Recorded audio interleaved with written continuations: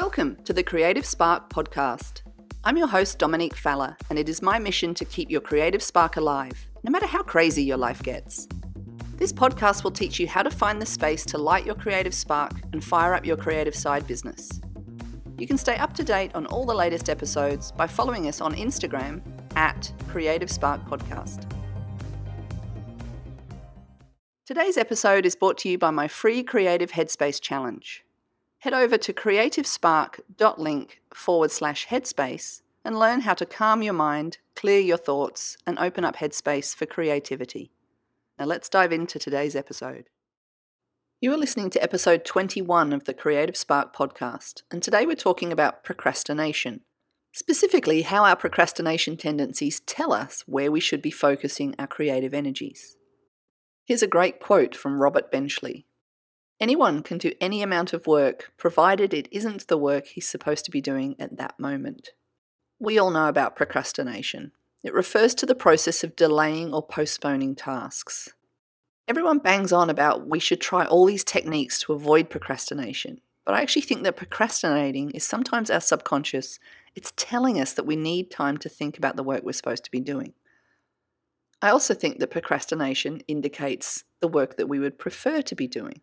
So instead of trying to remove procrastination, pay attention to when your brain wants to start procrastinating because your subconscious is trying to guide you in the right direction.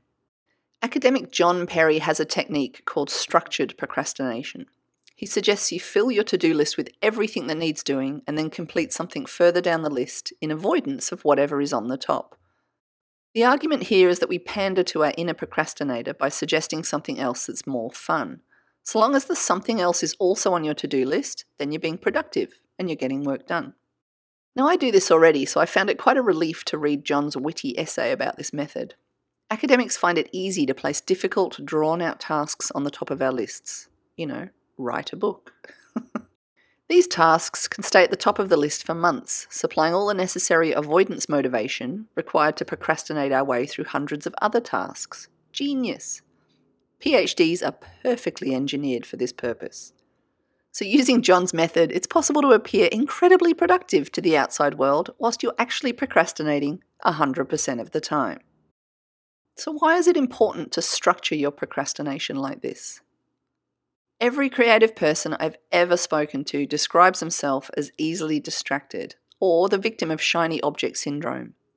We all have endless to-do lists, and yet we cannot keep focused on them because there's always something else that attracts our attention. So think of your procrastination tendencies as the framework of your creative superpower. Even if we're completely and utterly absorbed in a task, it's not unusual to experience a degree of procrastination at some point throughout the day. Observing where your natural procrastination tendencies lie can help you understand why some activities are enjoyable and others are not. The work you're most likely to enjoy is work that makes use of your natural procrastination tendencies, which is why we need to uncover them now. So in general, there are two types of procrastination: active and passive. So active procrastination is when you know you're supposed to be doing something else, but you become absorbed or engaged in something equally, if not more, useful and productive instead.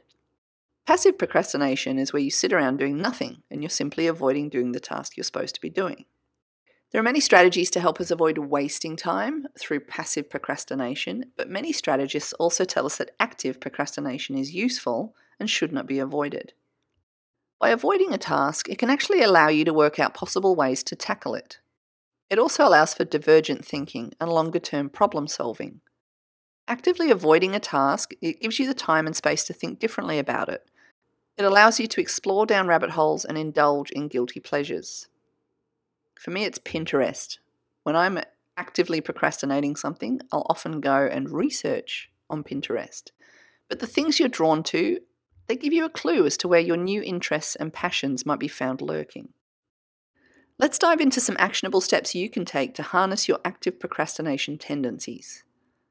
I have a daily work structure where I work for 90 minutes and then I allow myself 30 minutes of mindless time. And so sometimes those mindless minutes are spent checking social media or playing Gardenscapes, which is one of my guilty pleasures. Other times I follow a sales funnel on Facebook, So funnel hacking is one of my guilty pleasures, and I know that exploring microfunnels is something I love doing, believe it or not, and it tells me that I really should devote more of my own time to building my own product bundles and Facebook microfunnels. I haven't created any yet, but the fact I'm constantly drawn to them during my procrastination times, it's a clear indication of where my subconscious wants to take me.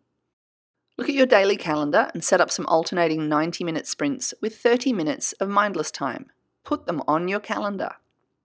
From 9 till 10 in the morning, I usually journal and check in on any urgent emails, and then I settle down for my first 90-minute sprint of the day, so that's from 10 until 11:30.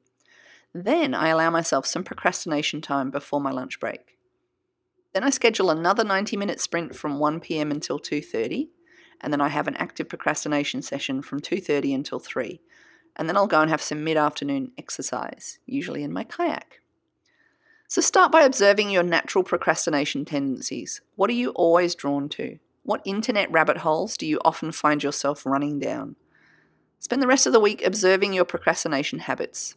Now, remember, spudging on the couch and watching Netflix in order to avoid the washing up, that's not procrastination, that's work avoidance.